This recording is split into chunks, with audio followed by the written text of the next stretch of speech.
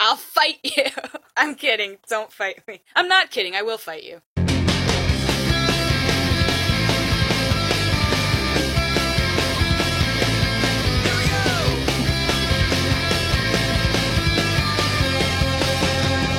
Welcome to episode 6 of Podigious, your weekly critically nostalgic analytical tour through the Digimon multiverse. I'm Jeff Ruberg, and I'm joined by Ashley McDonnell. Yo. And Asher Softman. Yellow. This week we're covering the Digital World section of the Myotismon arc, so here's a quick recap. We pick up directly after Tai and Agumon return to the digital world.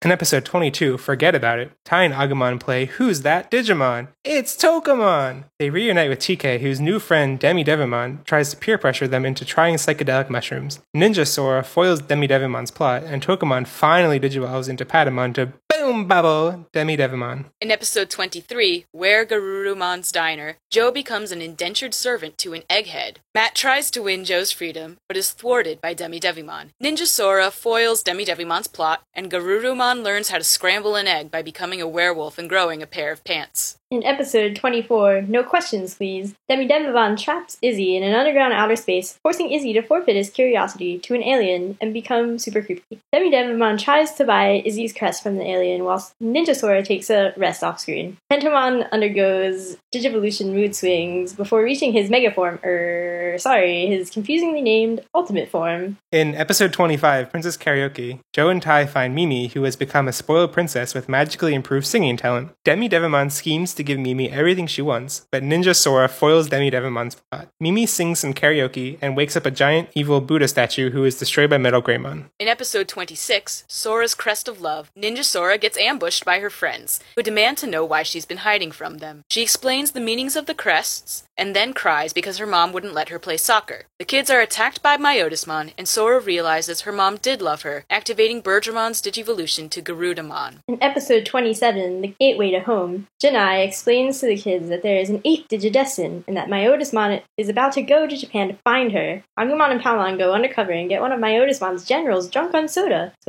which allows everyone to enter the castle. They chase Myotismon to the gate, but are all defeated by a little cat, and the gate closes in their faces. In episode 28, It's All in the Cards, the kids go to Jenai's house under the sea, where he tries to sell them a children's card game. The Digidestin return to Myotismon's castle and open the portal to the real world by believing in the heart of the cards.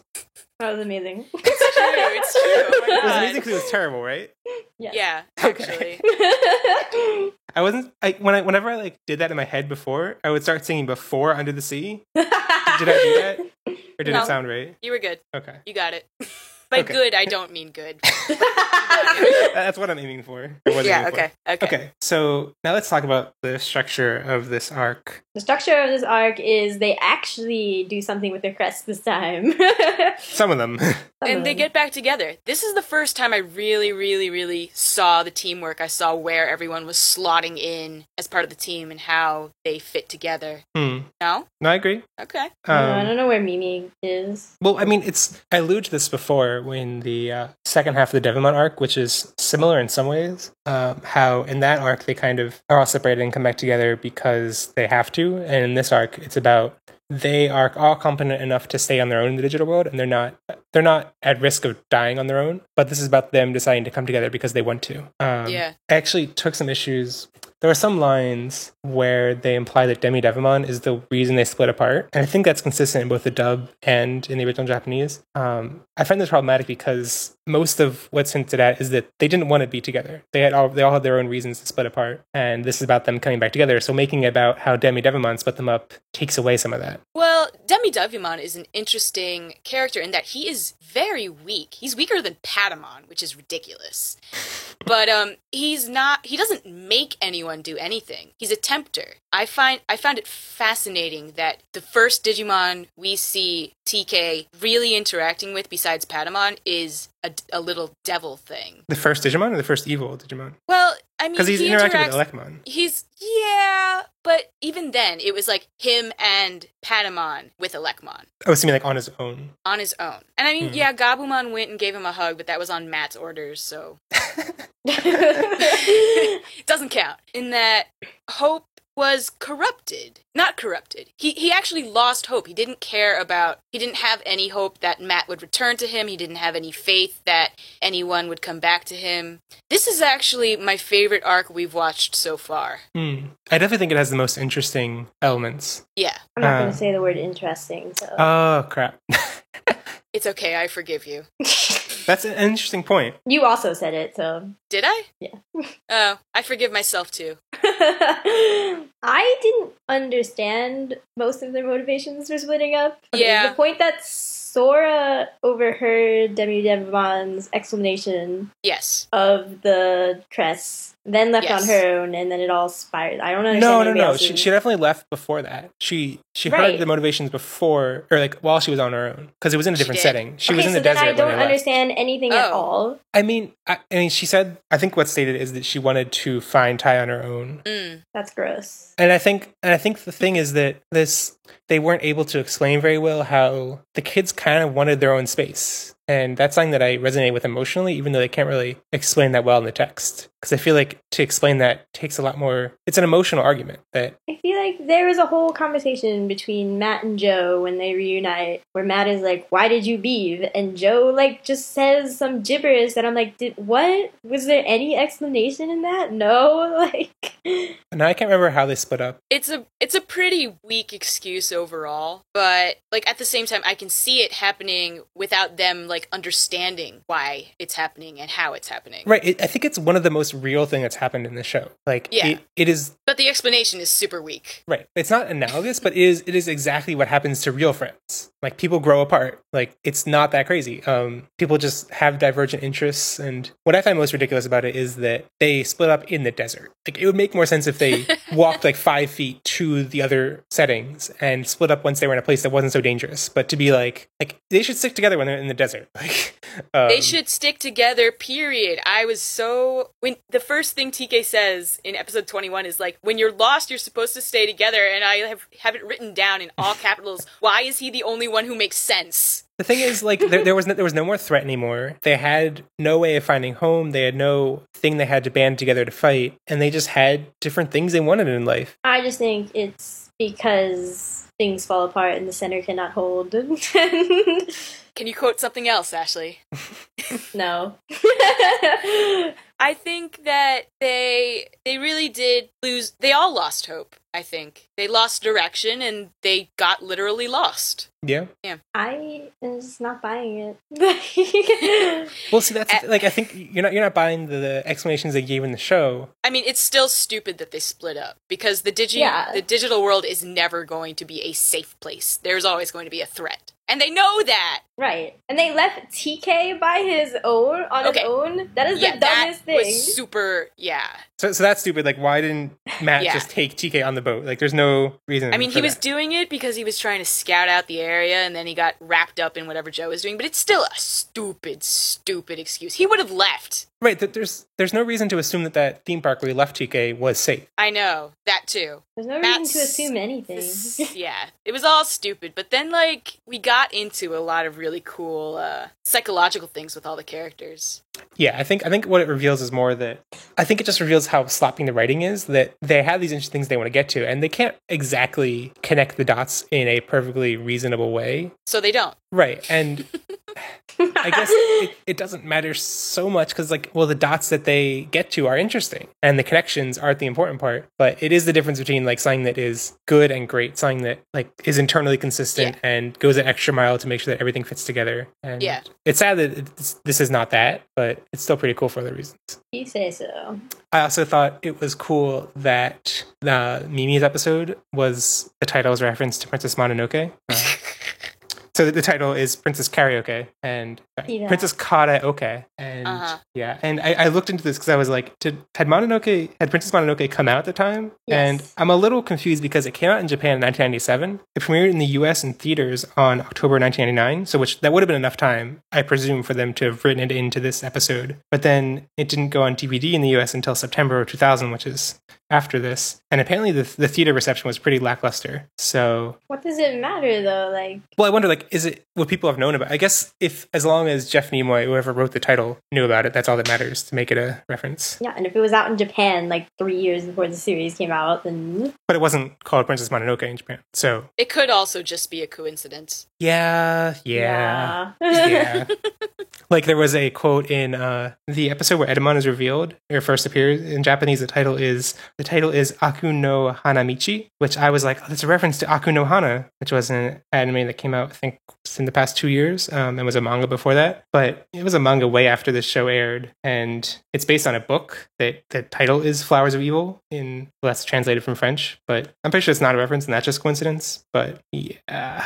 it just shows the lack of creativity humans have, okay? Or Jeff Nimoy, but I like Jeff. I want to like him. Maybe I shouldn't say negative things. We shouldn't say negative things if we want him to be on the show. Do you want him to be on the show, Yeah, Jeff? you want I was thinking, like, You really maybe think someday. that's a thing? I was thinking maybe someday, you know? Yeah, sure. Okay. It's possible. It is within the realm of things that could happen in a universe. I had two favorite moments, not really episodes. So the first one was in the second episode of this arc, Where Garurumon's Diner. That's what it's called, right? It's a stupid name. Yes. That's an idiotic name. I'm pretty sure that's a reference to something. Anyway, I don't know how to look that up. So it's the moment where I think Demi Devimon plants the idea in Matt's head that Joe is intentionally messing things up to get Matt to be unable to leave. And I feel like that was one of the first moments in the show where it was like, aside from the team splitting up and that being a parallel to how friends grow apart, but that was the first moment where I was like, this is actually a pretty big moral dilemma. Like, there's no way for Matt to actually know whether Joe is intentionally sabotaging things or whether he is just a goofball. And it was actually like hard. There was no obvious thing for Matt to do to fix that situation. And you could actually sympathize with him with, like, in this situation, I wouldn't know what to do. I feel like up to this point, it's been clear what the person should do or whatever. And I found that interesting. Interesting. And the other interesting point, my other favorite moment was the whole, like, idea of Sora staying away from the team and not wanting to face them.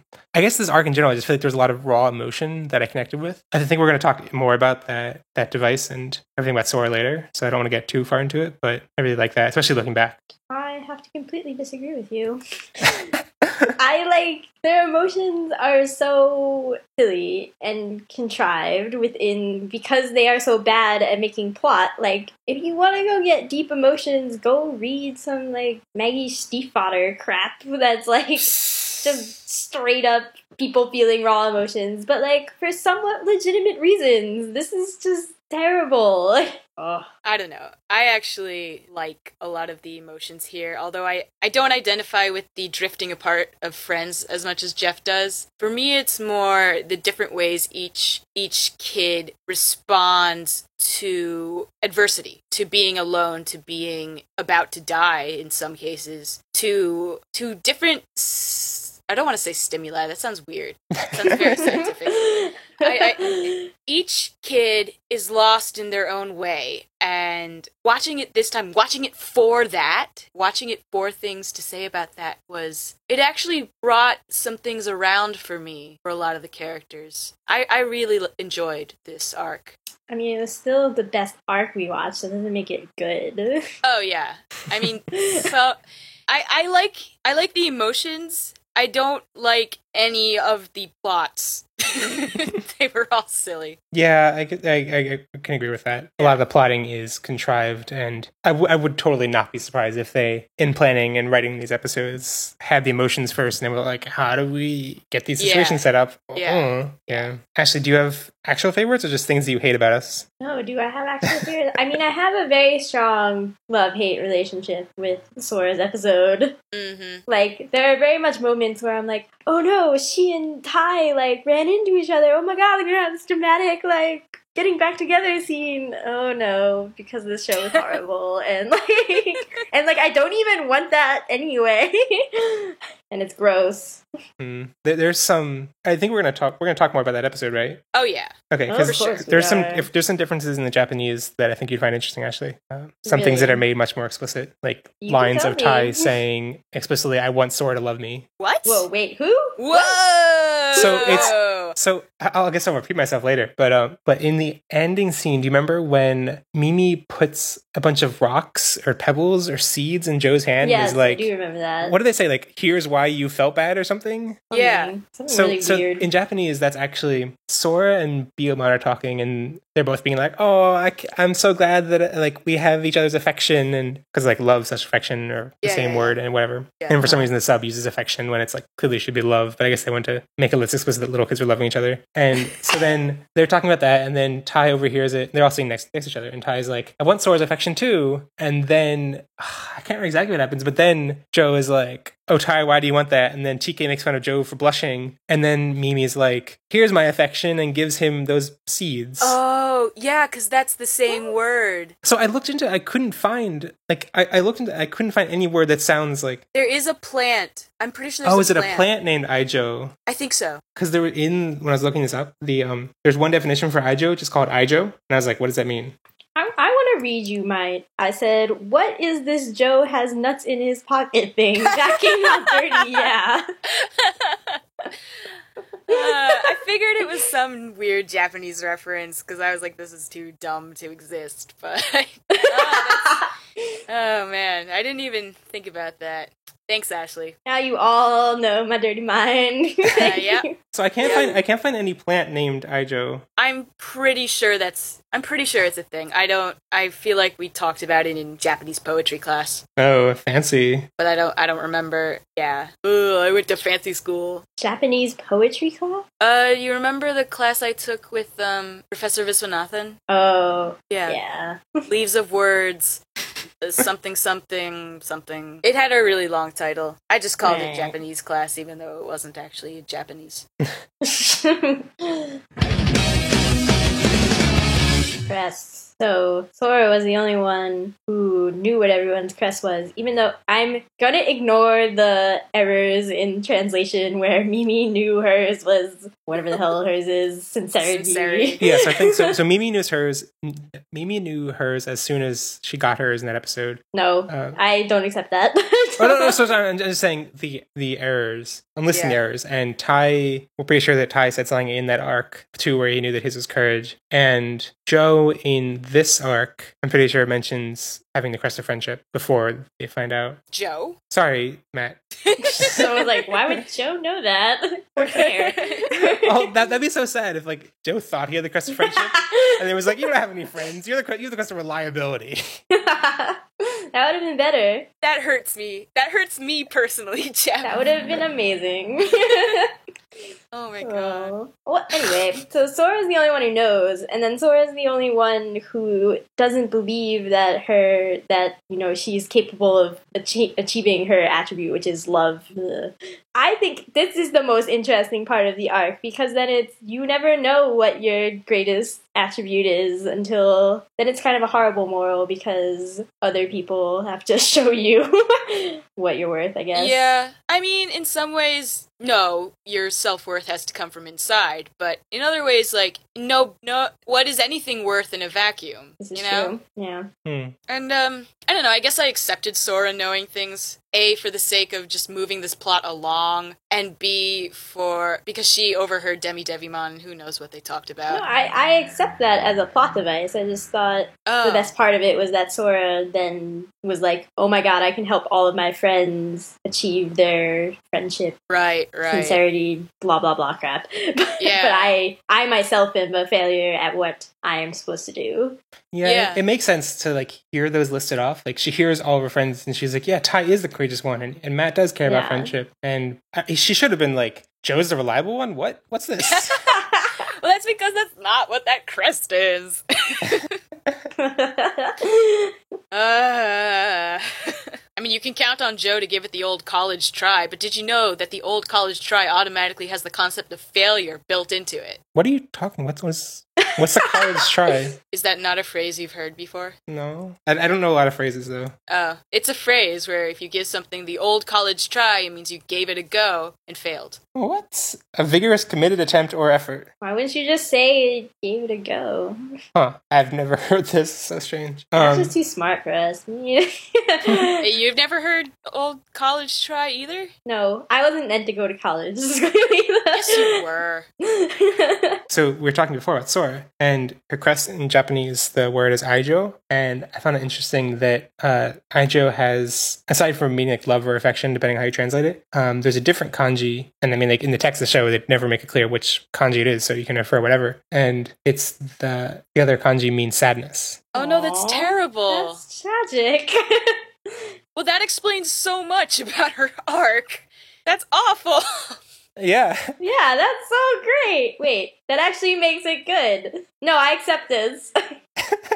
I like hearing you guys be like, "That's so great. That's awful. That's great." I mean, it's awful for Sora. It's great and awful at the same time. Well, Ashley likes things because they're awful. That's what makes them great for her. Right, that's what I like in everything. For me, I'm just like, oh no, poor child. Why? I agree. It's terrible. Yeah, wait, can we talk about why? Why is Curiosity a blob, a gray blob? Let's just talk about Izzy's episode. Because I didn't get to say this in our favorites section, but that is my favorite episode of this arc. I mean, it's just so crack. It's pretty crack. It's pretty crack. Did anyone notice that, That there was actual crack in it? No. well, there may have been, but that Demi Devimon's curiosity was in the shape of a poop. Demi Devimon's imagined curiosity. Wait, is that what that was? I didn't know why he had a poop on his head. Okay, we're gonna talk about that later in the poop section. We had the poop section later. Come on, it's okay. Okay. And the poop on his head is later. It's in a different episode. Well, no, I mean when Vadermon is imagining his curiosity, it's a giant thing of poop. It's a giant crystal poop. It's a translation error, not error. I have more to say about that. Okay. Well, we'll get to that when we get to poop. Yeah. But yeah, no, I mean Izzy's episode I actually loved as a kid, and I still love it. Like Why? Why? Well, A, I like Izzy more than you do, and B, I do, and B, Izzy. Okay, there are two episodes I found very fascinating with regards to. Actually, I was going to put this in my topic about Maslow's hierarchy of needs. I guess I can talk about that now. So Maslow's hierarchy of needs is this pyramid structure they use in amateur psychology, Sociology crap. Yeah, so there's like different steps towards self-actualization. And the base is like food, shelter, your basic needs that you need to be alive. And once you have that, you have some security, and then you can start worrying about your self-image. And then past that, you start, working on activities and producing things to feel good about yourself. And then there's philosophy. But the point is, it's if at any point you lose one of the more basic needs, it all reverts. You can't do anything if you're hungry. Which is a lie. I don't know. No, it's pretty... There have been things that have shown that it's a lie. Oh, yeah, I mean, it's... Yeah. It is by no means a fact.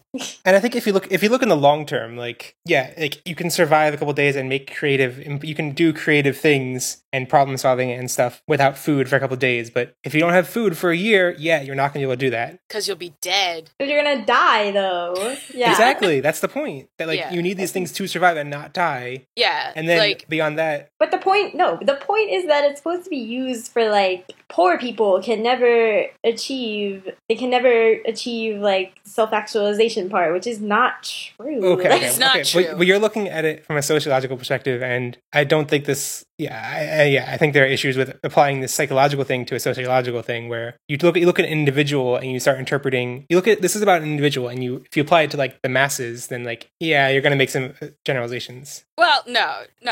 Jeff, I mean, it is a very problematic structure. Oh, yeah. I think it gets more problematic when you apply it to people as a whole. Yeah. I found it fascinating that, Ty's supposed to have been gone for, weeks, like super long time, and Tokomon's still Tokomon because TK hasn't made any progress because he's worried he's not getting what he needs, and neither is Tokomon, so he remains in training and doesn't evolve until TK's like, yes, I know where to go now. I realize that Demi-Devimon is a little piece of crap. And then the thing with Izzy is Izzy also just stops moving forward. He moves backwards. He stops caring about, his path. He stops caring about knowledge. He stops caring about curiosity. He stops caring about his friends. He stops caring about, this sort of representation of himself, this sort of thing he needs to take care of. And Tentomon goes all the way back to baby form, which we have not seen any other Digimon do. We haven't even seen the baby forms, right? Yeah. No, we have. We saw, in Primary Village. Well, we haven't seen them of these Digimon. No. There's no way to know that, like, Bodamon is... Unless you've seen the movie. Yeah.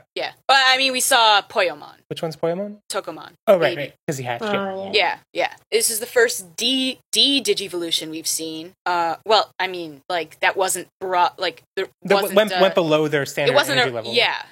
It wasn't, a reversal of a temporary change. It was the reversal of the norm. And that's what fascinates me now about Izzy's episode, is that looking at choices he made and how they affected this, living representation of his own growth.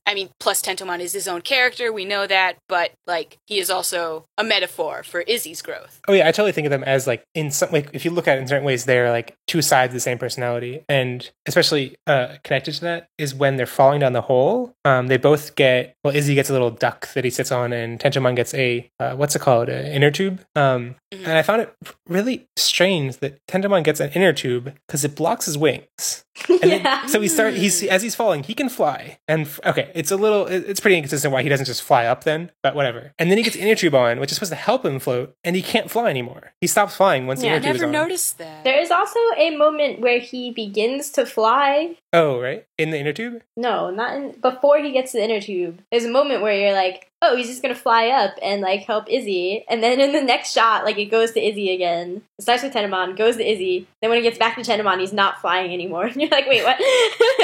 Well, probably Izzy's too heavy for Tentomon to fly with. But Tentomon can still done it himself. What is he doing? Wow, okay, he's gonna leave Izzy there. Yeah. Yeah, uh-huh. Anyway, I thought it was interesting that if you look at these two characters as two sides of the same coin, that, you give them some help and, it helps one of them but hurts the other. And there's no way to, guess they're not really reconciled. There's no way, I'm reading into this way too much. So, that is way reading into it. That's what we're supposed to do. But, yeah. Another thing I took, personal issue with in Izzy's episode is that, the moral of the story is don't give up what you're passionate about. Don't give up your curiosity. Go forward. Move forward. But Izzy gave it up so he wouldn't die. I was like, don't punish him for that. People are allowed to make choices that protect themselves,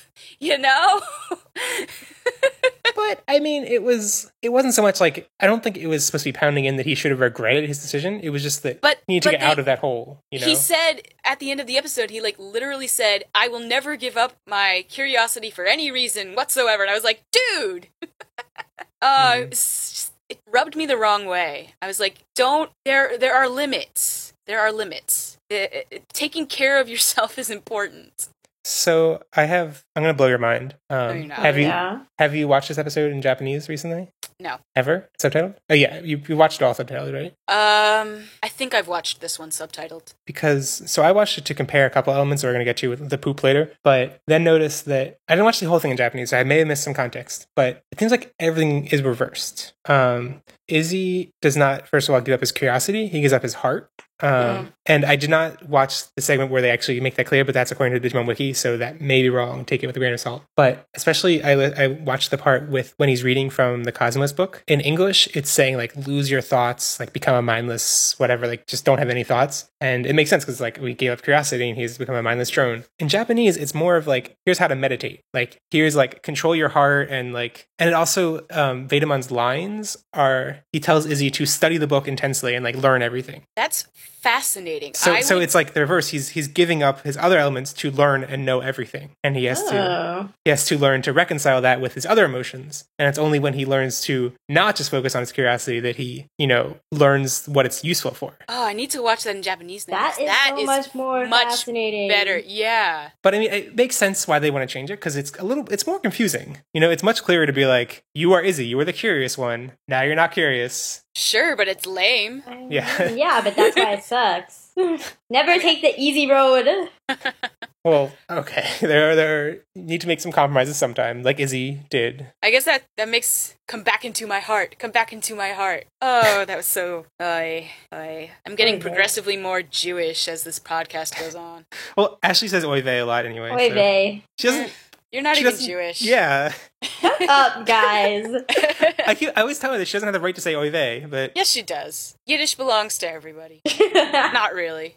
Only Jews speak Yiddish. But it's said a lot in America because Jews run the banks, Let's not get too far into it. I mean, I was curious about why Mimi and Joe's ultimate forms are being hidden now. We already talked about how TK is like their last hope, blah blah blah. Right. Yeah. And we also we talked this offline that we have disagreement about whether Joe's crest glowed, and with the exception of that, everyone else's crest definitely glowed. And so it might be that Joe's crest glowed. Someone can write in and tell us. But it's weird how there's this disconnect between, for those three, for Joe, Mimi, and TK, this disconnect from the crest glowing and Digivolution happening. And I don't understand why there's that disconnect. I mean, at the time, for Mimi anyway, since we know Mimi's crest glowed, there was no need for her to digivolve. So that's true. Like the immediate moment she comes to revelation, she like has her dream, she realizes what she has to change, and then her crest glows. But later in the episode, she needs to fight, and I'm going to talk into this later. But right, she needs to they need to fight someone, and there's already someone else who can get to ultimate, so it doesn't matter. But yeah. Yeah, I think there was a moment where I was like, oh, Mimi or Palmon's gonna digivolve to protect Tai or whoever who actually digivolved. And I was like, oh, that's cool. And then it didn't happen. And I was like, oh, wait, that's extra lame. It's weird because they could have easily written in something about how it had been too soon since Agumon had gone to Metal Greymon and just be like, well, he can't this episode, so Palmon's needed. But instead... Yeah. I mean... I don't have an answer for this. I guess they wanted to, draw out some of the suspense. They still had cards up their sleeve, and, maybe the production staff knew what they were planning in terms of, once we had these ultimate forms, there are only two more, beyond ultimate, there are only two more forms that ever come into the... You have to find the 8th digit destined? Yeah. I don't know. It does seem weird in universe why they don't acknowledge this more. Why they're kind of all talking, we've activated our crests and stuff. Why don't they say, well, 3 of us haven't. It's only really 4 of us. Yeah. But I guess it makes sense. It's weird because the intro spoils it, doesn't it? Or does it not happen yet in the dub? I haven't watched... No, I don't think that happens until we find the 8th Digidestined. Okay. Well, in Japanese, I'm pretty sure... I should check. But in Japanese, I'm pretty sure they show the ultimates this far. Maybe. Or at least in the ending. Maybe it's the ending starting the last episode we watched. Don't know. Although I will say, I do like the episode where we find where Togemon's Digivolution is revealed. So I'm glad it doesn't happen now, because that was a lame episode for it to happen in. We've talked a lot about the localization and how it's bad. I kind of want to not really take some of it back, but talk about how it's not that it's bad. It's that there are sloppy elements, like the crests being revealed before they're supposed to, and then that's what you change the direction, you make it about how they know them from the beginning, but then they are all surprised when they find out later. And it's things like that just aren't consistent, that give it this air of it wasn't well done. But I really take issue with this hardcore otaku mindset of the Japanese always being better, that the people who localize it ruined it. And maybe it could have been done better. The Japanese could have been done better too. Yeah. But I mean, there are argue about this because you think it's obvious, or because you don't want to argue about it. I'm not going to argue about otaku culture as it applies to Digimon. First, I don't know how it applies to Digimon. Well, we all know that mostly everyone hates the dub. Second, I don't care. I love the dub. I know a lot of people who love the dub. Yeah, I don't know anybody who hates this dub. Really? In person, yes. I guess I've heard Jeff Nimoy talk about how he gets a lot of flack. I mean, I'm sure a lot of people hate the dub, creator. But I know a lot of people who really are fond of the dub and love it, like me. So, this has come up before. I know we definitely talked about it when we were talking about Sukamon and Chumon, but it really bugged me in this arc for some reason how good looks equal good Digimon or valuable Digimon. Yeah. Or strong Digimon or Digimon that aren't stupid, you know? You don't think Myotismon is hot? He's evil. See, Myotismon is like... It's correlated with strength for him. Like, yeah. He looks cool, he looks awesome, so he's strong. But although his lines are ruining his aura for me this time yeah, around. So funny. So funny. Okay. I love him. But, so it starts in the first episode that we watch in this arc with Demi Devimon, and they finally introduce a virus Digimon that you're led to believe, if you're naive, that he's not going to be evil. And I wish that were true. Seconds. I wish there were a character who looked evil and wasn't evil, and I guess we're going to get that later on. In Tamers. Oh, no, in this arc. In this season. Oh, yeah. Well, kinda. Okay, so we're going to get into spoilers for this, for Digimon Adventure, but most of you have probably seen it. Gatomon does not look evil, and she acts evil now, and I guess it's kind of a revelation that she's not evil, but Wizardmon definitely looks pretty evil. See, actually, Wizardmon looks really cute to me, so I disagree with this. Yeah, Wizardmon, I mean, you get that he has the darkness about him. He's got those huge green eyes, like, yo. Okay, Wizardmon is Data. He's not even vaccine. He's not even virus, so... Yeah. Yeah, okay, I take this back. I guess just as a kid, okay, he has faces on his legs, though. That's pretty creepy. Yeah. Like, he's borderline. He's borderline. No, those are cool, though. Aren't they, like, on his pants, and it makes it look like the opening of the mouth? It's pretty cool. Yeah, I don't know. I also, obviously have years and years of nostalgia built into Wizardmon, and maybe I distrusted him more as a kid. But now I'm just like, who could hate that face? Right, yeah, now he's awesome. Yeah. Right. I want Wizardmon. I hate this trope in everything because I feel like it just teaches children so many insidious things about light and dark and and tones of people and everything. Ash, look at the image I pasted in Slack. Aww. He's so cute. He's so cute. Wow. Ashley, I showed this to you before and you were like, I don't care. It's cuter on a bigger screen. Adorable. I want a mini Wizardmon. If there were a Wizardmon figure, like a Nendoroid of Wizardmon, like the really little ones with the huge faces that take up half the body, yes, I would buy one. There probably are. Oh no, I mean there's not much Digimon merchandise made. We'll find out.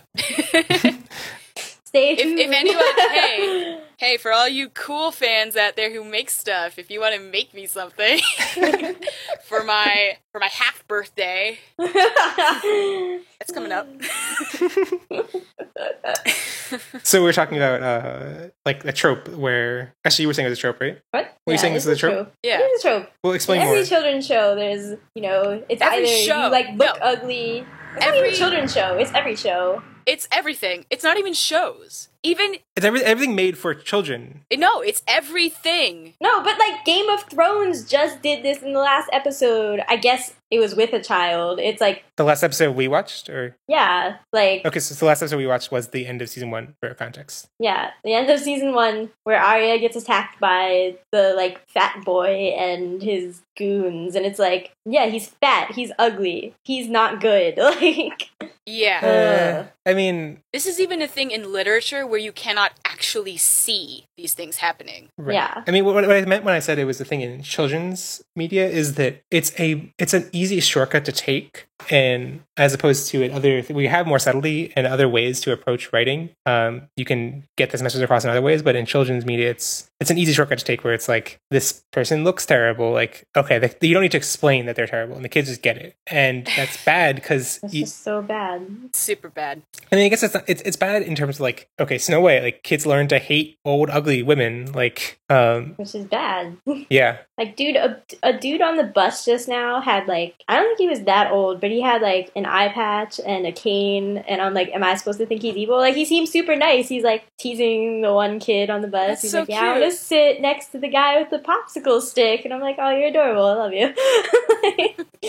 But yeah, it's everywhere. It's everywhere. And it really bothered me that Demi-Devimon doesn't even, like, he has no redeeming qualities whatsoever. And, like... I mean, he does kind of dislike working for Myotismon. That's a minor redeeming quality. Well, because Myotismon tortures him. Right. Yeah.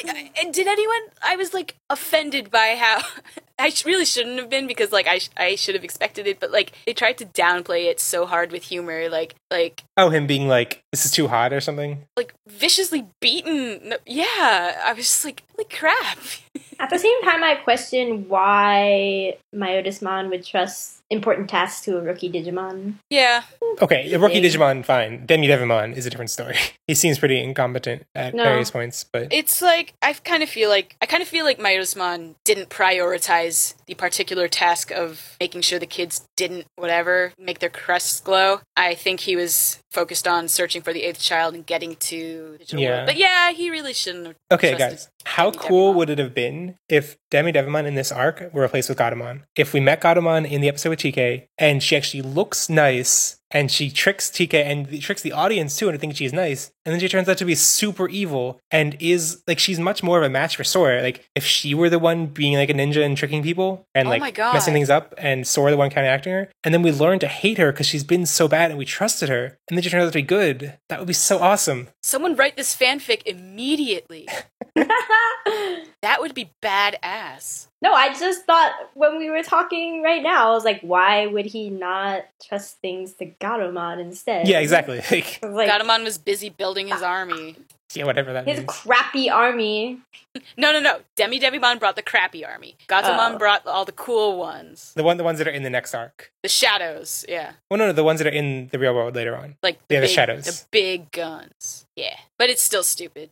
He should have eaten Demi-Devimon. Doesn't he later? Shh. Okay, sorry. I just want to evaluate how... So we're going to be talking about Myotismon for a while. The way we're splitting episodes, we're going to have 3 episodes of this podcast talking about him. So I think it's worthwhile to evaluate. This is the one where he's introduced, and how is that done? And is it done well? And I don't know. I feel like the major thing is he's shown in the shadows for several episodes before he's actually introduced in... what's the episode? He's introduced... They see him for real, and we see his full character design, not just an outline, in Sora's Crest of Love, episode 26. But for all the episodes before that, we see him in the shadows and stuff. And I kind of wish he came out of the blue. I wish that we didn't know what was going on with Demi-Devimon and why he was tripping people up. Maybe we could have seen him tripping people up. But if we had just, like, if that moment when he falls from the sky in a coffin, if that had been our introduction to him too, I would have found him so much more cool. Maybe, but... I guess like you said before, he already messes it up by his lines are pretty silly. Yeah, but for me, then I would have been left wondering, as I kind of was this time, like, why was Devimon doing any of this? Demi-Devimon? Yeah, why, if there isn't some reason behind him trying to make the kids' crest not glow, why is he bothering? It's not like he's, like, physically attacking them for the most part. He's not, like, using them for profit. He was trying to steal them at various points. Yeah, a couple times, but that was never his first resort. And none of them questioned the fact that Demi-Devimon is trying to stop them from doing something. I guess because there's like, oh, he's just an annoying obstacle. Like, he's being annoying. Yeah, and I guess they were all split up, so they couldn't compare notes. His motivation with Mimi in some ways makes the least sense. Like, how did he acts like he was involved in getting Mimi set up in this castle? But in other ways, it makes the most sense because that's the one story where it's like Mimi left to her own devices would just stay there forever. That would be a successful plan. You know, like she was taken out of the equation completely. Everyone else, it's like, I don't know, that plan wouldn't have, in the long run, like, I guess like Matt and Joe would have gotten out of the diner, or Izzy on his own got out of the outer space dimension, and, well, TK, whatever. Yeah. Well, TK, whatever. So, I mean, I really like how we've done this a couple of times before. We've gone from not having any main villain to having Devimon. We've been introduced to Devimon. Devimon's been destroyed, and they got introduced to Edamon. And that was really like abrupt, like, we saved the world, yay! You guys need to come here and fight our demons for us. And then as soon as they get there, they meet Edamon. It's like, okay, this is kind of contrived. I like how they beat Edamon. They think they've won, and they don't know what to do themselves. They're just like, well, we beat him. We still can't go home. What are we going to do now? And I like that Myotismon isn't introduced from the start. It's not just like, Edamon's dead, here's Myotismon. Yeah, I like that too. And I like the device of Myotismon kind of being involved with things but via Demi-Devimon until he's introduced. Like, I especially like the way that it's, like the episodes kind of overlap with each other chronologically, and it's not just like one after the other. But I don't know how much that actually adds to anything. I just thought it was super lame. I have nothing else to say. The whole arc, or Mayorisman? My honest one. His whole introduction, I was like, you're lame. This foreshadowing is the lamest. He fell from a coffin. It was silly. It was lame. But he's still my favorite. I guess I also found it super silly that Devimon's plan of separating the children and attacking them while they're separate made so much sense. Mayorisman's like, screw that. I'm going to wait until they're all together. And then Demi Devimon tells him that they're all together, and he's like, finally, I can attack them. It's like, what? Mayorisman has bigger fish to fry. But he's like, he gets the report that they're all together, and he's like, okay, I'm going to go attack them now. Like, it's not like... And he wins. So what's the big deal? Yeah. So he proves you wrong. Yeah, so like... Well, he wins in this, they still escape. So Yeah. if he attacked them on their own, they would have all been dead. So. But he doesn't care about them. His whole deal is he wants to go to the human world and take it over. He doesn't care about these kids stuck in the digital world. But the thing is, he wants the eighth child. He wants her crest. So wouldn't he want their crest too? He could just kill them and take the crest. Apparently not. Yeah. Those ones don't matter. Kari has the best crest. That's true. Yeah, the best. Someone named after her name. I have a long, long rant about Mimi's episode. Are you telling me I should start? Well, I'm probably going to disagree with a lot of what you're going to say about Mimi's episode, but I'm also going to agree with a lot of it. I'm just, guessing from what I know of you and what your tastes are in gender representation, but... Okay, Mimi is still the queen of my heart. Princess, you mean? No, I mean She's queen. just queen. She is queen. And crowned. I think, I also, on a general gender things that happened in this episode, like, Garudamon is awesome. Okay, is Garudamon a guy or a girl? Birds don't have mammary glands. Is that what's throwing you off? Well, with... Yeah, and the fact that, like, there is hair over that to cover up the question, I guess. Yeah. Jeff, Digimon supposedly don't have gender. Yeah. Well, according to Renamon in Season 3. Yes, which is a lie, but... Lies. Filthy lies. Super lies. The answer is Garudamon is whatever you want Garudamon to be. There is no canon on the subject. No, Garudamon is whatever Garudamon wants to be. We do not impose our gender on others. Okay, I like that better. Good. But yeah, Garudamon, hands down my favorite ultimate. Garudamon is pretty cool. Ever? Like, out of all the seasons, or just this season? I mean, that's a lot of Digimon to go through. But probably, I would have to be not 10:30 at night after a full day of work to answer that question. But, okay. I have lots of thoughts about Mimi and the Princess Karaoke episode. Well, tell me. Yes. So, I'm so upset by this episode. Yeah, okay, so we know that Mimi is the girly, doesn't want to, play around in the dirt, doesn't want to fight, doesn't want to do any of these things that the kids have had to do to get by in the digital world. And she gets a lot of disrespect from the writers for this. She's the butt of a lot of jokes. Totally.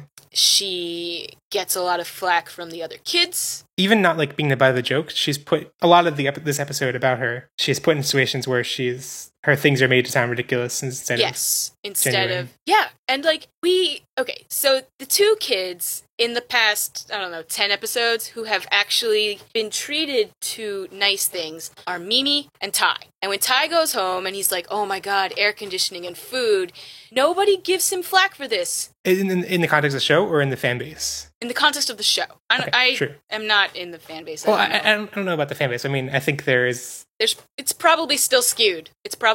Right. There's still people who would be annoyed that, like, why isn't he doing anything? But that's different. But, like, Mimi has been dragged through the mud. She's been fighting. She doesn't enjoy these things. And she's finally people are being nice to her. Why wouldn't she want to prolong that?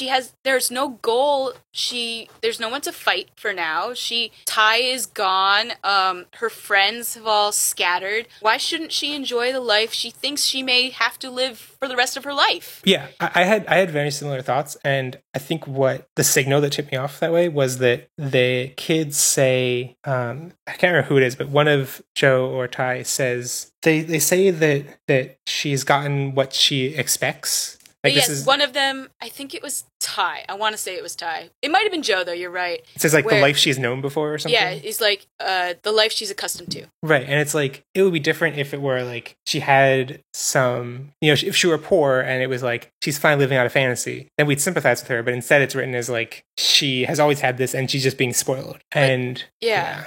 So, and it ticks me off that like the fighting, the trudging around in the wilderness, the things that aren't pink and nice and like make you feel good, and food and stuff isn't valued at all. It's not just this episode, it's been the whole time. well, yeah, I mean, it's always just with Mimi too, or not. I mean, it's because Sora doesn't typically isn't shown in the dub anyway to enjoy these things. But there are some things in terms of like once they get food, so there's episode with Devimon's mansion and on the cruise ship where they show everyone to be relaxing, and there are things they show everyone as like it's okay to like food and rest and bathing, but then these other things are just like I don't know. I mean, I guess like she's being treated like a princess, and it's the fact that she is like having power over these people that is shown as bad. Yeah, which I agree with. I agree with that too, but it just rubs me so wrong way that it does for me too, totally. That it's Mimi and that it's the princess treatment that is so wrong.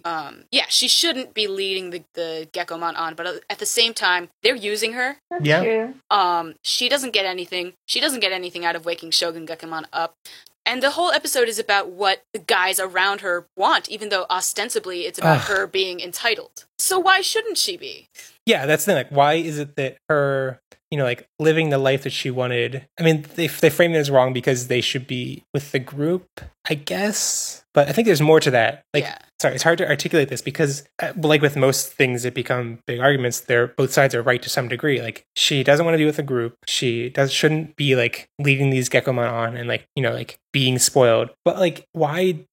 It's definitely framed the way that the audience is supposed to judge her. It's supposed to say like, she is so bad and spoiled, and the way the writing forces her to make this huge apology is just I mean, because like she has like the fact that she has to apologize, she has wronged them, Yes, she should apologize. Yes, but like the way it's such a huge production.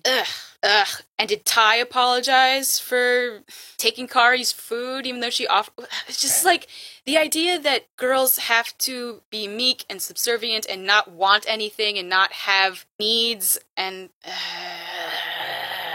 See, this is the problem. Like, her wanting everything is wrong. But if women are always shown, well, like... Wanting everything is not wrong. Using the Gekomon to get everything and leading them on is not nice, yeah. Right. And more to the point, like, ignoring her friends to get everything. Yeah. Although, they're telling her, they're not considering her wants either. Yeah, so it's... What I think is troublesome is that if they never show it being okay for her to want and get some things. Yes. And, when you only show, like, I don't think any of us are saying she should have stayed in the castle, she should have abandoned their friends, she should have been written off the cast or anything. But just that when you portray women in this way and only in this way, by only having two characters and only having brief moments to give them, that you're skewing things. And if you don't give both genders like the complete story, then you're making people in the audience feel that they have to act a certain way. That, boys can act this way, but girls can act this other way, or have to act this other way. Okay. I think I have exhausted my... Did I go too far off there? No, I think I have exhausted my... I got it off my chest. Ashley, bring us to Sora. God, Sora. Oh my god. Oh, wait, I want to say more about Mimi episode too, that like, well, I guess it's a bridge, because both these episodes, both Sora and Mimi's episodes, are told from the point of view, well, okay, Sora's episode is told from the point of view of everyone, which includes Mimi, but Mimi's episode is told from the point of view of the guys. And it makes sense. Like, it makes sense in the context of the story they told, that like, it wouldn't make sense to have it told from Mimi's perspective. Like, the point is their reveal of her and how she's become kind of a villain, so being told from her perspective doesn't make sense. But it's just weird that you have two episodes dedicated to the two female characters, and neither of them is told from their perspective. And it's all about everyone else, both of them. Right. And how everyone else treats them or like reacts to them. And again, like on its own, there's nothing wrong with that when that's the only screen time they get, there's something weird about it. Like, did they not want to? Did they think that people would be turned off by a girl's point of view? Yeah. Eh. Yeah, that is literally a thing people say. Like, show creators, show distributors, that is literally something they say. We'll get into more of that later after Sora. Sora. See, I tried to not be really critical of Mimi's episode in terms of gender, because I was like, I'm gonna try to be whatever and like a pink thing. Well, there are things I like about Mimi's episode. No, I still hate everything about Mimi's episode, but I also just like hate Mimi in that episode. Well, I guess I want to like, everything I said was like really negative, but there are some positive, like how everything about Mimi's change comes from within. She's not told, this is how you need to act, this is how you need to change. Sora comes to visit her. No. Look at the dialogue. Sora comes and Mimi's having a bad dream, and Sora says, like, you know what that dream was about, don't you? And Mimi says, I'm sorry. And Sora says, you know what you need to change. And then Sora does not tell her what to do at all. Mimi feels guilty about certain things, and she knows how to fix them. She knows what she should have done this whole time. And it's arguable, like what should she have done, but like, whatever. Anyway, it comes from within. It's not like someone telling her what to do. And I find that aspect really cool. Sorry, back to Sora. Speaking of Sora. You guys don't want to talk about Sora, that's fine. I want to talk about Sora. Ashley, please talk about Sora. I don't know. I also tried to go into this episode being like, maybe it won't be so bad with the gender. And then I just totally lost my mind when TK tells Sora that he misses his mom less when she's around. And I was like, I hate you. I hate the show. That is not a thing that should ever be said. Why not? I mean, it seems to make sense to me. Because you're a boy, maybe. Yeah, you think it's okay to approach girls and be like, when I'm traveling with these 4 other dudes, they don't have some quality that makes me feel safe. But when I'm with you, because you have a vagina or whatever, like, you make me miss my mom less. I mean, Sora does have this sort of caretaker thing that she does. Like, she's doing it this whole arc. But, it is annoying that, the girl is put in that role, always. Yeah. Always. And it is annoying that to reduce Sora to a role of mother that benefits the male child, Yeah, when I said that I don't see what's wrong with it, I don't mean that in normal society that it's okay for TK to say that. What I'm saying is that I understand how a little kid would feel that way. Okay, this gets into exactly the points of, like, this show is made for boys, so it's okay. And no, it doesn't. No, I mean, it does. I'm saying the character motivation, he's, like, his age. Yeah, because you just assigned it to his gender. No, but it's like the age gap for him, the age gap between him and Sora is pretty... it's only 2 years? Maybe 3. Maybe. Okay, that changes my argument. Well, anyway, I also hated the, like, moral of Sora's story with her mom is, like, her mom doesn't want her to play soccer because her mom wants to protect her. Legitimate claim. My mom has probably made similar claims about me playing ice hockey as a child. At the same time, that does not mean I actually give in to my mom's will. Like, right. There's a middle ground. Well, okay. Right, I think in that situation, it was totally, like, she was injured. She shouldn't have been playing. She couldn't even sit properly. And I think it was more about the arc of that episode was realizing that her mom had a valid point. No, she told her to stop playing soccer forever. Yeah. Okay, sorry. She said, quit soccer and work with me at the flower shop. Okay, right. At the flower shop, yeah. Which, again, traditionally a female thing, which is not valued. Right, sorry, I'm confused because I watched that segment in Japanese and English, and in Japanese it's less sexist, so I forgot how bad it is in English. It's bad.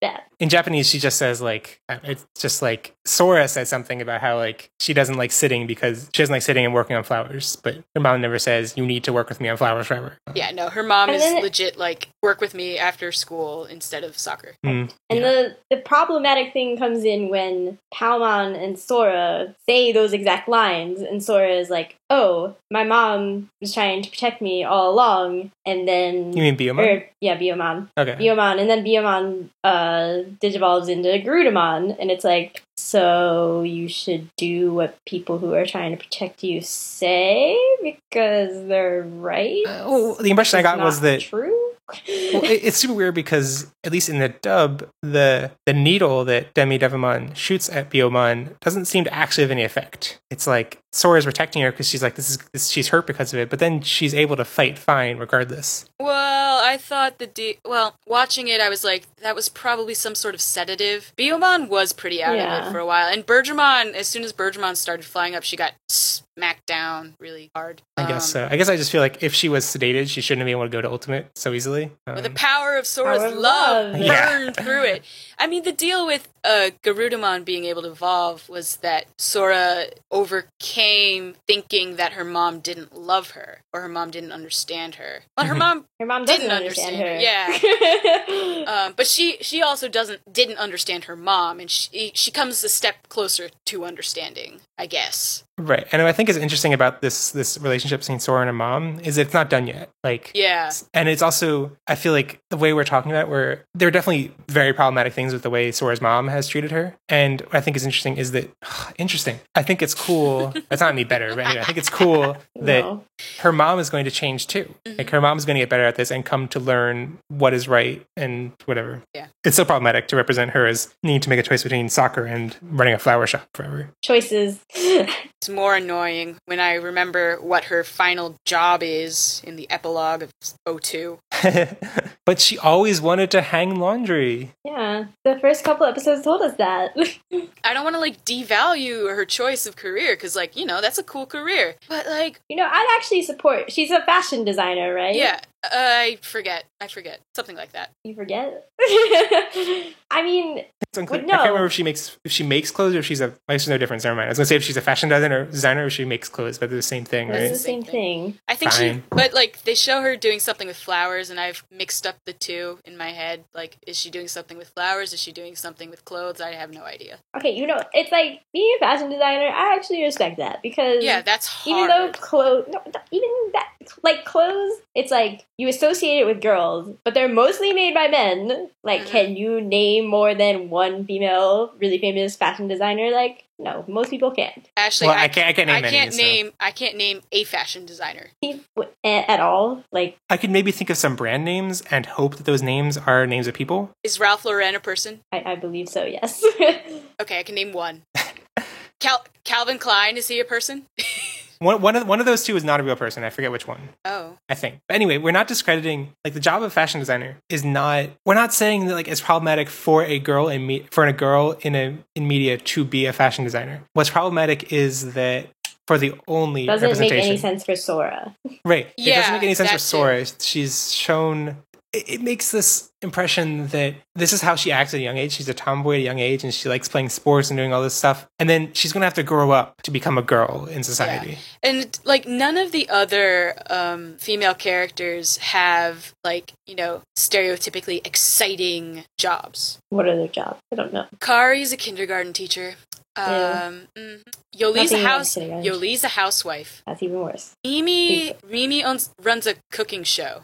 Okay. I mean, that's cool, but at the same time, these are all traditional female roles. Cooking, clothes, teaching. No, cooking is also another one where you're you think of it as a really female thing. Yeah, you can't think of a lot of female head chefs. No, but on cooking shows you can. No, you can't. Rachel Ray. Name me another one. Martha Stewart. She cooks. Name me another one. A lot of them. If I looked at a list, I'm sure if I looked at a list of. No. There are definitely more male chefs on TV. Yeah, really? That is a thing. Yes, this is true. Okay, well, when I search cooking show hosts, the top result is the 20 hottest cooking show hosts. And it's all women, so... Of course it is. That's different. And I feel like we have to explain that when we say that it doesn't make sense for Sora to go into fashion design, there are similar things about the guys too. Davis shows no inclination to running a noodle cart. Maybe he does, actually. He mentions it as a kid, actually. But it's in, the last episode. Ty does not show inclination towards being a diplomat. Matt does not show inclination towards being an astronaut. Whatever the other roles are, none of them are really foreshadowed that well. But it's problematic because it seems so contrary to Sora's arc. Yeah, and to the interests that she shows. Yeah. The other ones are okay, I don't see how we got there, because there's a lot of time that elapsed. You don't need to know exactly what you're going to do as a kid. Yeah. But, yeah. Yeah. Yeah. Anyway. Except for Joe. Joe's makes sense. Oh, Joe was Joe's the only one.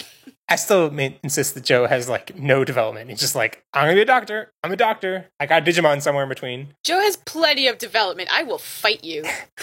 Should we talk about the show being for guys? Yeah. So the thing that, Ashley, do you want to do this? There have been some comments made that it's not really pushback against this gender segment. It's just people have been like, you guys seem to do it every time. Like, is it really that important? The show is made for boys, so like it's okay. Which is we do not believe that is true. So the fact that it doesn't matter because it's a show made for boys is wrong. Because by the same token, all of you boys watching it, and there are absolutely going to be girls because there are far less shows made for little girls than there are for little boys, or to be gender neutral or whatever. It's the way that you learn how to interact with other humans of the female gender, and it gives you such a 1 or 2 dimensional idea of what a girl is supposed to be or can be ever can achieve, and it's just wrong. And I mean, here, I'll make it personal. In the first episode, I really hated Tai saying Sora is okay for a girl, because that is exactly the types of things that I was told when I had to play ice hockey on an all-male team. It's like, you are good at ice hockey for a girl. Why is there a qualifier? There shouldn't be a qualifier. It's either you're good at hockey or you're not. Like, so frustrating. I'd like to add to that in that, why does it matter if the show was made for boys? You know, the author is dead. The author is dead, okay? And death to the author. And why does, you know, when it was brought to America, particularly since we're watching the dub, like, what advertisement ever specifically said, hey, this show is for boys? You know, you can have your explosions, you can you know, pump up the violence, you can pump up the action, but why are those necessarily guy things? Like, all right, I'm gonna be personal about this too, and I'm gonna, you know, come out on this show because I think it's important for people to know where I'm coming from. I am male. I was not raised male. I grew up for 16 years of my life female. And growing up with all of this media feedback on what girls are, probably, you know, messed me up in some ways. Probably, you know, it damaged what I thought I should be doing, what I thought I could do with my life. And, you know, like, why perpetuate any of this? I don't know. Yeah. Well, there is a reason. It's the easy way. It is the easy way. And never take the easy way.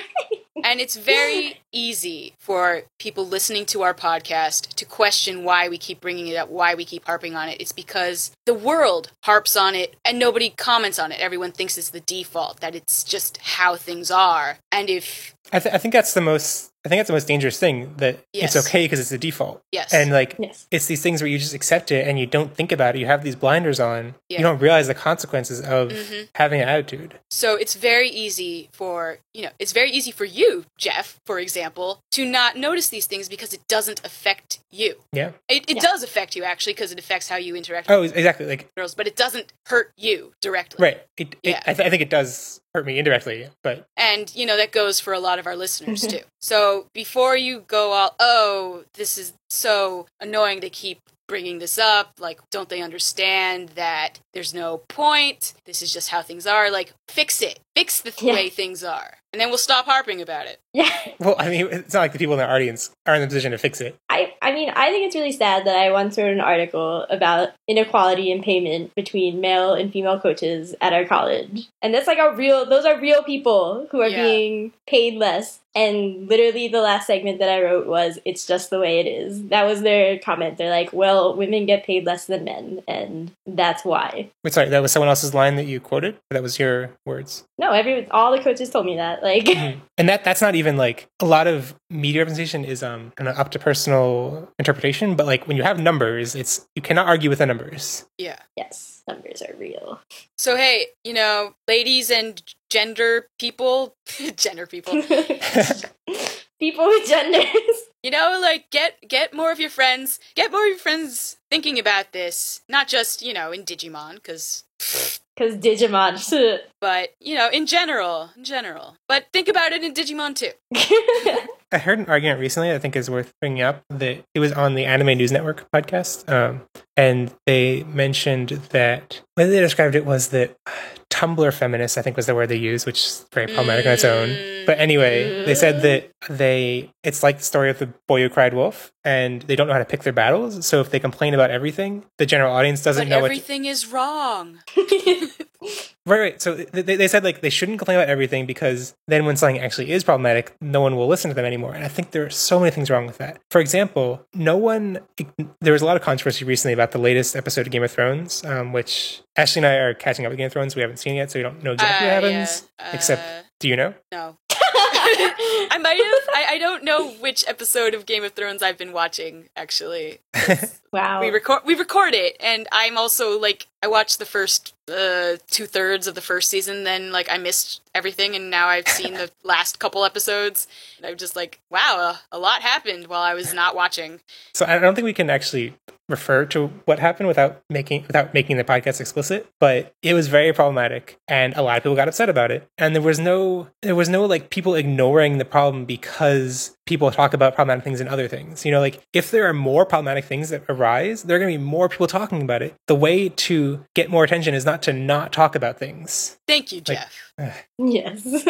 And yeah, some people would say that like, you shouldn't be talking about it, you should be making things that fix the problem. It's like, just because a film critic does not have an invalid opinion about a movie because they have not made better movies. Yeah. Like, hopefully we can change public opinion, which will change how they react to this media, and so they won't just consume it and have no questions about it. If there's some pushback from the audience, then things can change. Yes. That's what we have to say about that. All of that. So we don't mean any ill will, or I'm not going to speak for anyone else. I don't mean any ill will. What I am trying to combat is this is a general opinion accepted by people who don't, I guess, question it as much. And I'd like to get people questioning things more. Good. Yes. I also don't bear any ill will. I just, some things strike a certain button, and when that button's been pushed about 5 million times, then you push back. Yeah, I don't have ill will. It just makes me sad. I get sad about it sometimes. Yeah, okay. You mean the crest of sadness? No, that is so good now. Still gotta write my Sora fanfiction. I want to talk about the digital world because this is kind of the last snapshot of it we get before it all falls apart later on, in this season at least. And I had some issues with, like, do they set up some things in here that are kind of make it more like the real world? There are restaurants, there's a shop. Well, it's a shop it's a weird curiosity shop, but... I loved that pun, by the way. Oh, what was the pun? Oh, that it's a curiosity shop. Literally. Yeah, that was pretty clever. Although I guess I kind of fell into it. They didn't really like... I feel like they flesh out in this way, and it's not believable. Like I don't really get the sense that like, do Digimon venture to this restaurant? Do they go to restaurants? Do they go to shops? Like, yes, obviously. I always think it's really lazy whenever some really super fictional world just totally mirrors our world. So lazy. Yeah, and I mean, they wanted interesting settings, so it's like, it's easy to just be like, there's a restaurant, that'd be cool, right? And without, like, are there Digimon that have money that get food instead of making their own food? Like, the concept of how Digimon get their food in this world doesn't make sense either. They pay with American dollars. Oh, yeah. Because they go to America somehow. Apparently. And love our presidents. I don't know why. I mean, cool. Yeah, I wonder if this was, like, the writers were like, oh, we're not going to see the digital world again, let's, like, flesh it out. Or if they wanted settings. I think they just wanted settings. Even if it was to flesh it out, it was terrible. Like, that's really all you could think of. It makes 0% sense. Yes, we have to talk about this card game that happened. This definitely has to be a thing that we talk about. Why? This is clearly just to sell the card game, right? Like, well, they're not. I guess I would believe that if they looked like the real life cards. They don't. They don't. That's true. But just what was? I feel like this is also lazy writing, in that they're like, Genai is like, I'm a Digimon without any attributes or whatever. Like, what? He doesn't say he's a Digimon, right? He just says, what makes me different from them? I have no attributes. Right. Which, it's also weird because he talks about being Data, and I'm like, so you mean like Data the word, not like Data the attribute? Apparently. Yeah, yes. I mean, too many words. What? yeah, Too many what? words. Too many. Too many words to Goodbye. say. Goodbye. Where are you going? No. Nowhere. Going to put my brain in a jar. Does it look like a gray blob? Mine is green. Oh yeah. that's Was true, that would Izzy's be- not green? Izzy's It was was kind of gray. purple. It was like Uh. purplish gray. Oh, yeah, okay, I would buy that. But just Jedi, why? Why is his house in a lake? Yes, I know it wasn't under the sea. People who are all nitpicky about the facts. It was under a lake. We were trying to be funny, okay? You're so angry. I'm tired of these fact checking things. Like, I don't go and fact check things after I watch them. I just watch them and I feel things, okay? Like, Do you feel the heart of the cards? apparently. I hated that choice because it came down to I just chose Agumon because I like Agumon better. He didn't even choose, really. If you noticed, he flipped them both upside down and then flipped one over. He made up that excuse to tell Koromon, I think. And Koromon was like, uh-huh. Koromon Right. side-eyed him pretty hard. That was my whole dilemma with this thing. I was like, well, clearly Tai wants to choose Agumon because that's his Digimon. Yeah, like, why wouldn't he? Also, why Agumon and Gomamon? Why? Why anything? Because they are both vaccine types. I think. I actually Okay. don't know that for a fact about Gomamon, but I assume so because the episode told me so. You can't trust that. It bothered me so much that they used the wrong names for the forms. Right? Didn't they? They were like, this is in training rookie and champ. And Oh yes, so they messed that up. They should have said Rookie, Champion, and Ultimate. They messed up a lot of stuff. And in the order that they introduced the columns, the dubbing didn't match what was shown. Yep, we noticed. Yeah. Like we noticed, everybody. Yeah, I found. I mean, it's like I understand they want to set up a tension of like, what do we like? It can't just be if we get there and it's an obvious puzzle and we just put them in. And we wanted some reason for like Tai to have to make a decision. But they just like never address any of this ever again. Yeah. Oh, yeah. Are cards important again? No. No, but I guess introducing the elements did feel. I guess that is an introduction to the card game because like that never becomes the sorry, not the elements, the attributes are not important to the show. Nope. No. Nope. That's why I don't even know how you people know who's a what of anything. Because I played the card game. Why would you do that? Because I have a little brother. I wish I had someone to play with. Uh-huh. Or had. Well, anyway, the defaults are that the good Digimon are vaccines and the bad Digimon are virus, and that neutral Digimon are data. And I guess it's pretty rare that they break that mold. Well, Patamon is data. Oh, really? That's so interesting. Damn it! I said interesting. Was that on purpose? What? I thought you like paused to say it on purpose. You're like, that's so interesting. Wink, wink. No. No. No. I thought you were pretending. I to had be a like moment us. of I lapsed. My brain lapsed. I thought you were like, I'm like the plebes who can't resist saying interesting. Apparently. I can't resist it either. Like, you build it up. You build up the resistance. All right. I only said it once. I think. Yeah, so you're tied with me Tied. for this episode. I think you mean Tai Chi'd. I don't think so. I don't think so. I had some questions about Jedi in general because Okay. I just found it weird. They finally have access to all this information, and I guess it was good how they do ask a lot of questions. I found it frustrating they don't answer a lot of them. I guess that's pretty where much. I thought of Lost and how, but it's better than Lost had a lot of issues in the fact that there were so many questions the fan base had, and whenever the characters were presented with the ability to ask questions, they asked like one or none. And you can write it off and say like, well, they're in like life-threatening situations, they're not going to care about these questions right now. But it's frustrating there's such a big disconnect. And at least the kids in the show did ask a ton of questions, but I wish Jedi had answered them more. Right. You can always rely on the Izzy to ask the question. But shouldn't the kids have demanded answers? Like they asked him questions, and then he was like, "I'm not going to give you any." They should have pressed him. They should have like beat him up. He's an old man. Wow. Wow, Jeff. no, that's not what you should do to old people. Boys and girls do not boys and girls and other, I guess, do not listen to Jeff ever. Don't try this at home. I also liked how, it was when he gave the laptop to Izzy, he mentions that he put a cool screensaver on it. And I was like, wow, that's such a data reference. Oh yeah, that was so funny. So I guess Nice. the idea of screensavers isn't so dated, but the idea that like everyone knows about the same screensavers, like, oh, the one with the Right. fish. Like, I liked, it reminded me of being in elementary school, and it was like, you'd have the screensavers in the classrooms, and people would just watch screensavers instead of paying attention in class. And it was like, oh, it's the one with the Bags? maze, or the one with the space, or the one... We should have an episode talking about screensavers from the 90s, is what I'm saying. Yeah. When was the What is the point of screensavers? Do they do anything besides distract you? Well, it's better for the computer. Well, it was better for the computer for CRTs, I believe, that there could be burn-in on the monitor if the same image was displayed for too long. Yeah. And it's the same thing you have to take into account now if you have a plasma TV. And there are issues, for example, if you have a plasma TV and play games that have persistent HUD elements or whatever that stands for. So if like you're playing a game and the same thing is always displayed in the bottom left, like in, for example, Kingdom Hearts, the spell or attack, the HP bar or whatever is always in the same place. Yeah.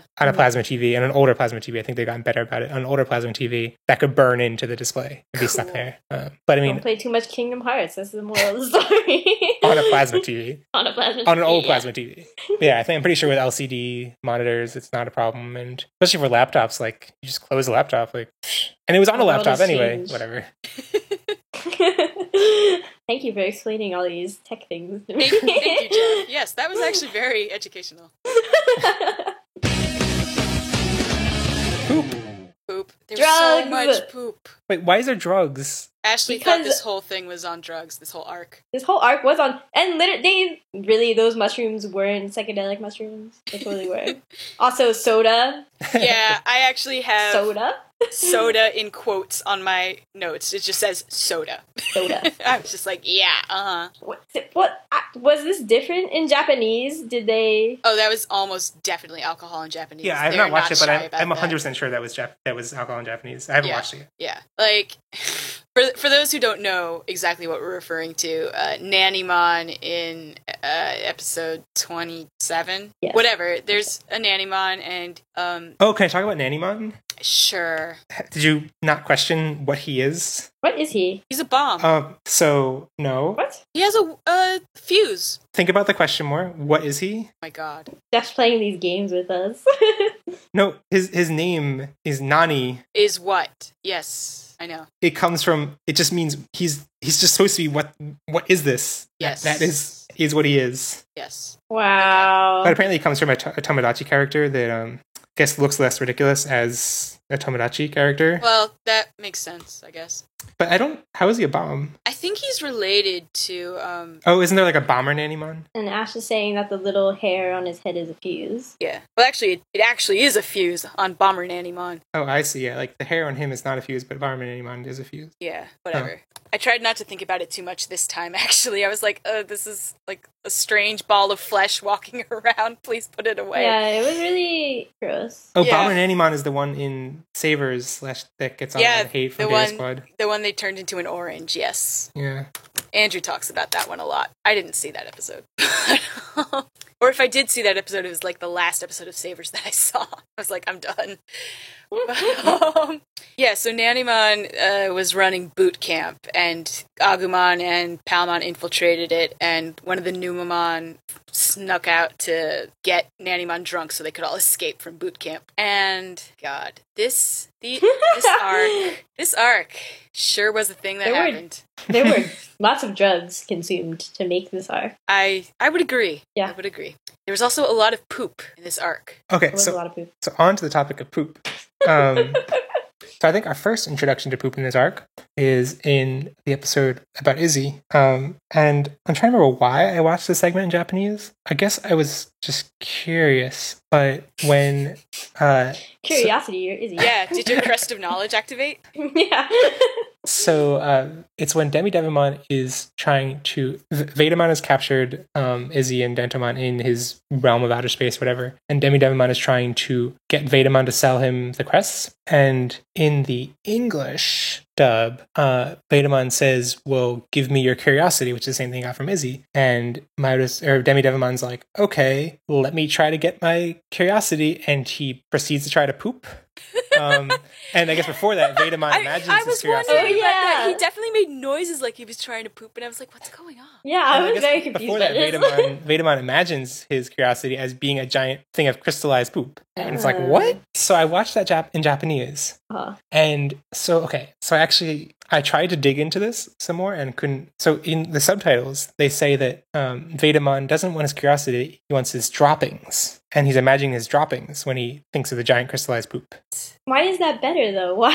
Why So- do so- you want that? So Yeah, why does he want that? I tried to like look into that more because I'm like, droppings, that could be a weird translation. And I can't remember what he says, but like the one word, there's the shot of him looking at the poop and he says like, I can't remember what the word is, but I looked up that word and I couldn't find any definition for it that made any sense as droppings.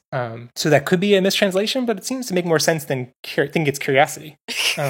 Yeah, it just still doesn't make any sense. Oh yeah. Period. But I think, and then it's confusing because then Demi Devimon tries to poop and can't or whatever, and then Vedamon gets annoyed with him for the same reason. And in the dub, you're like, it's because he's offending him by trying to poop. Like, what the hell? Like, of course he'd get upset. In Japanese, he's asking for his poop. So I thought about it. Totally ridiculous. I thought about it and I was like, okay, maybe Demi Devimon by droppings meant like not his own, but like some rare droppings he got from somewhere else. And so the idea of him making his own droppings, Vedamon was like, wow, I'm offended. Or maybe it was the fact that Demi Devimon couldn't make the droppings on the spot that he was offended by. Maybe. There were so many levels of not making any sense. Faithful listeners, please help us. So Get to funny. the bottom of this poop story. That was great. This was fantastic. Ew, what did you just post? It's Bomber Nannymon. What Ew, is- why does he have a ew. goatee in his crotch? Yeah, why? Because that's also where his chin is. Oh. Michelle is gross. So is he only present in, I think he's only in Sabers. I don't know about that. I don't know, man. At first I thought you said Tamers, and I was like, what? And then you said No, Sabers, and I was like, okay. Or are we done with poop? Have we had our fill of poop? I have nothing that's gonna... nothing can top that, so, like, what are we supposed to do? Unanswered questions. Why do the Digivices suddenly help you locate people in this arc? Yes! Biggest question! They've done that before. No, they have done that before, but why don't they always work? Why does it only work sometimes? Why? Why does it seem Why like does- only Ty can do it at No, first? it's not just Sai. Matt's worked too, but Ty's only worked at first because I remember being weirded out that Joe had to like look at his device. Like, why? Why is Okay, this happening? maybe a plausible explanation is that Edamon's dark network was messing it up. No. No. No. And also, why does, like, whenever Sora is being all stealthy, why don't they notice her on the map? Yeah, exactly! Right? I don't know, guys. I have an unanswered question. When Izzy was making the letters with his body, how did he make W? Did they show him? No. That is the best unanswered question. It's so good. That's all I have, actually. That's the only thing I wondered. Yeah, I didn't really have any unanswered questions. I mean, I just questioned this whole arc. Just why? So I have a lot of unanswered questions. They're kind of uninteresting. It's like, why was the last arc set in the desert if they could have just walked a day and found not desert? Why does Demi Devimon not steal TK's crest when it's just lying there? Because he's stupid. Yeah. Okay, this is I don't know. Like, why the Skype call? Why are the the Skype call between Ty and Izzy? Obviously not Skype. I'm kidding. Oh, I was like, what? I was like, what? Our Skype call right now? What's happening? What's wrong with our Skype call? Like, why? Why was it different? Right, so it's only different in the dub. Apparently, according to Digimon Wiki, in the original Japanese, it's the same dialogue. In Home Away from Home. And I'm just like, That makes a lot more sense. was the localization? Did they have a reason for that, or were they just sloppy and not realize it was supposed to be the same? And I don't It know. may be different writers working on different episodes also. Oh, interesting. I also found it's like, even in the original Japanese, this is another point where we talked about, like, the original Japanese isn't perfect too. Like, in the Japanese, in both versions, why is Tentomon the one looking at the laptop and Izzy's always the one on screen from Ty's perspective? And also, like, does his laptop have a webcam? Does Ty's desktop computer in 1999 have a webcam? Yeah, I question Ty's desktop computer having any capability of doing this.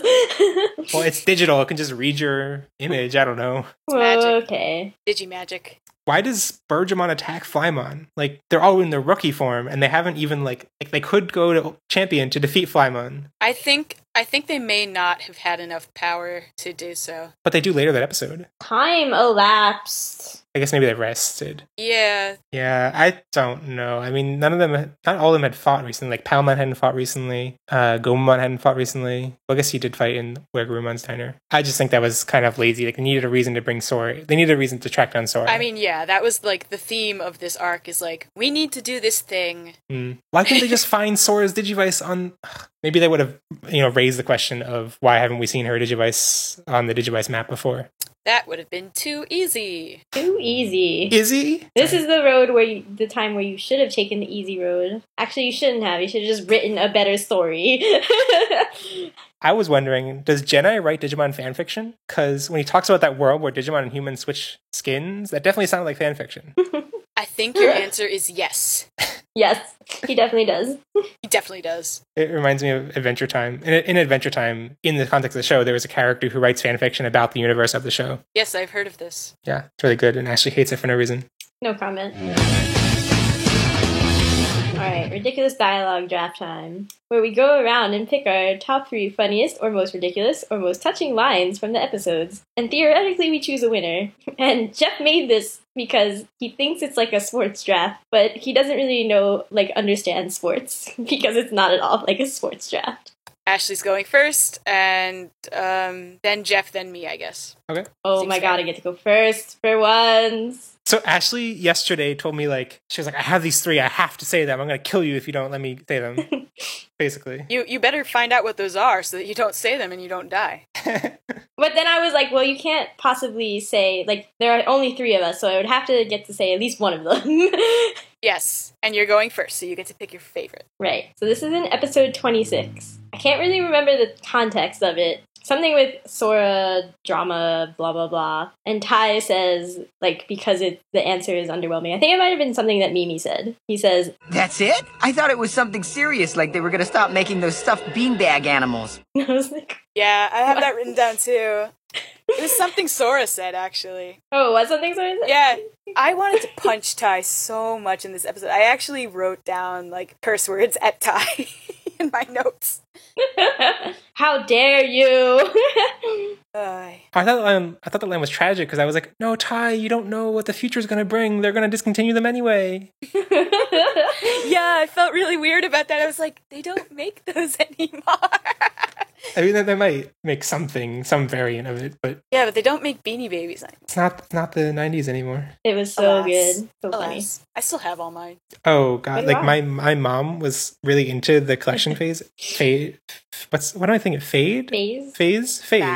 Fad. Fad. Bad. Oh. Oh, she was really into that fad and dragged me along with it. So I have so many. Yeah, between me and my brother, we have a lot. All right, Jeff. Oh, okay.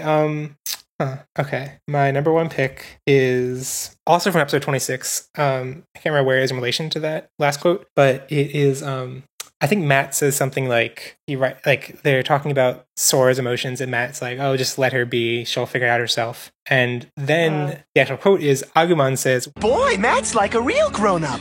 then Gabumon says, Now if only he would cut his hair.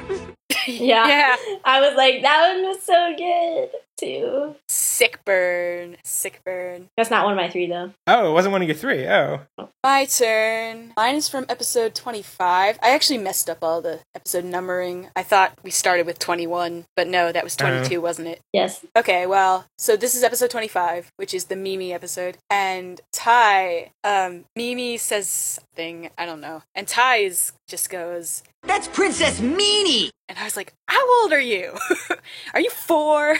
oh, she said meanie." No, Or he Tai said, that's Princess Meanie. Okay. I don't think I noticed that when I watched Yeah, I it. didn't notice that. No, he totally said it. Wow. Yeah. And then That's in the pretty next bad. episode, when she gets off of the duck paddle boat thing, He's still making fun of her. she... I wanted to yeah, punch Tai so many times. What did he say, though? It was kind of funny. It I was wrote kind of down, funny. didn't He was like, come down off your throne. And she was like, this is not a throne. Oh, yeah, and then he's like... She was like, I wouldn't call this a throne. And he was like, well, I wouldn't call you a princess. So...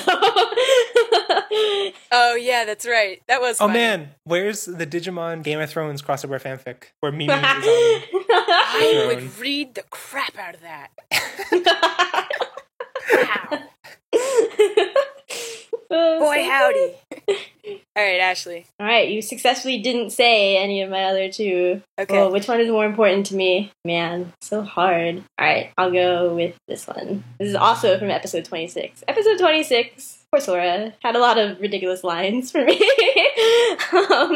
So it's Demi Devimon is talking to Myotismon, and Myotismon is like, "You're a failure, rah rah rah." And Demi Devimon tries to placate him, and he's like, Everyone makes mistakes. Remember Disco? I was like, what? Disco's awesome, first of all. Disco is awesome. Okay, so my turn now? Yes. Okay, so this is episode 24, which is the Izzy one, right? Pretty Don't sure. ask me. I have the month wrong. Yeah. Yes, Okay, so yes, it is it's the the Izzy Izzy one. episode and Vedamon. So I find this funny, but I also find it funny because of a reference. And I'll explain the reference. It's when Vedamon is attacking them, and one of his attacks is to throw planets at them, and he says, Nothing like a speeding planet to give them the ultimate headache. actually, you know what I'm thinking of, right? Oh, Yes, you do. maybe once you say it, I'll be like, oh yeah. Sephiroth in Final Fantasy VII. Oh, So there's this attack, the main boss of Final Fantasy VII has an attack that he basically, it's weird because it makes the whole game set on Earth so that he can have this, like nowhere else in the game do they say it's set on Earth. And in this attack, they show Earth being destroyed by all the planets coming and attacking it. Oh no, there's a supernova that like destroys the galaxy. And then you take like 1,000 damage or something. yeah. And that's what it reminded me of. So I thought it was funny in its own right, but more funny with that reference. All right, Ash's turn. Oh, my turn. Yeah. All right. This one is from episode 27, and Nanimon says, Just watch. and Demi Devimon is just like, I don't wanna. I was like, because Really? it's That like, made you- yeah, yes. I guess it made more sense in context with the line before it, where Demi Devimon was like, can you whip these guys into shape? And Nanimon's like, yeah, I got this. And just watch. And Demi Devimon's just like, nope. Just the delivery of it made me really happy. I like Demi Devimon. I wish he wasn't. No, I like him the way he is, actually. There are so many ridiculous lines in this. Like, I have like Yeah. 15 written down. Yeah, this was a great arc for ridiculous lines. All right, me again. Go. Still in my top three. All right, this is episode 23 when after Wergurumon has defeated what's his face, the egg one. What is his name? I don't know. And then he has to go save Joe from Vegemon. So then Matt says, Vegemon, you better let go of him. and then Wergurumon says, Unless you want to be solid. and I was like, yes. Nice. I think that's the first things that Wergurumon said was, unless you Oh want yeah, to be that's the first solid." line. Yeah, that's his first line. It's quality. Jeffrey. Okay, I have another one that's only funny with context to a reference, and it's also Vedamon. You like that guy. I just think his lines, for some reason, connect with recent media. I guess Final Fantasy VII is not recent. Anyway, Final Fantasy VII was out at the time, wasn't it? Huh? That's weird to Yeah. think about. Anyway, so this is funny, more funny in context. It's I can't remember when he says it actually. It might be when when he meets Demi Devimon. It's like he introduced himself. He says, Penny for your thoughts. and it's funny because he wants a penny. He wants to give a penny to take his thoughts. But the Oh, main reason I yeah. find it, hilarious is this clip from Community. Oh, my turn. Okay, so this is my last one, right? So this is from episode 22, I guess. And I actually couldn't write it down. It's at 5:37 minutes into the episode, and Ty is cooking the mushroom. Oh, actually, I guess it's 5:37 minutes from the end of the episode. And Ty is cooking the mushrooms for TK, and TK's like, "Oh, that looks great," or whatever he says, and Ty just says this awful fake French, Voila, les mushrooms de la barbecue. They'll be ready in just a minute. and I just like could Oh, yeah. not believe how bad it was. Like, I know the point was that it was supposed to be bad, but you know, there's like there's bad, and then there's funny because it's supposed to be bad, and then there's like not funny because it's supposed to be bad, and then there's like so bad that listening to it just like hits your like laughter brain matter without actually going through any other part of your consciousness, and I was just like, what is happening? Oh my god. Anyway, I just want that quote in this episode. Wait, can I throw in an honorable mention?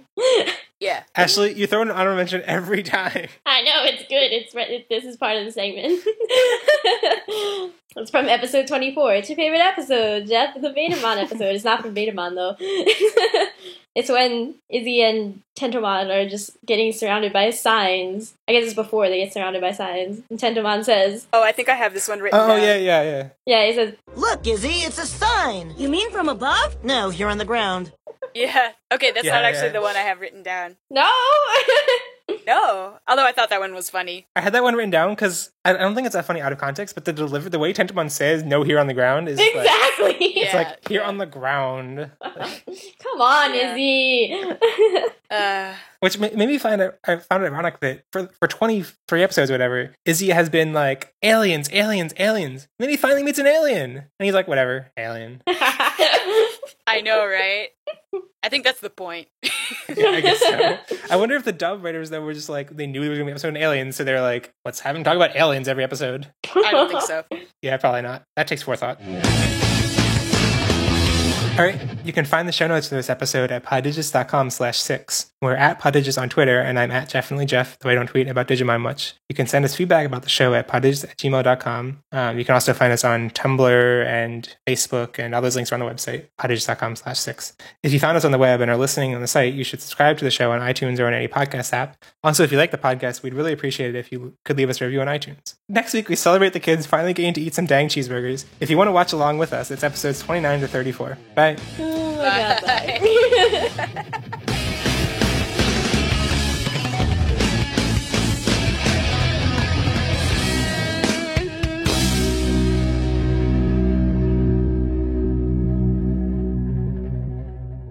And if anybody wants to fight me about this, I'll fight you. I'm kidding. Don't fight me. I'm not kidding. I will fight you. Yeah, but this doesn't make any sense because it says in Japanese, then TK is 12 in a 02 and Sora is 14. So how did he age 5 years and she aged 2? What? Wait. Amazing. No, she aged 3 and he aged 5, sorry. That still doesn't make yeah. any sense. Amazeballs. Everything is beautiful.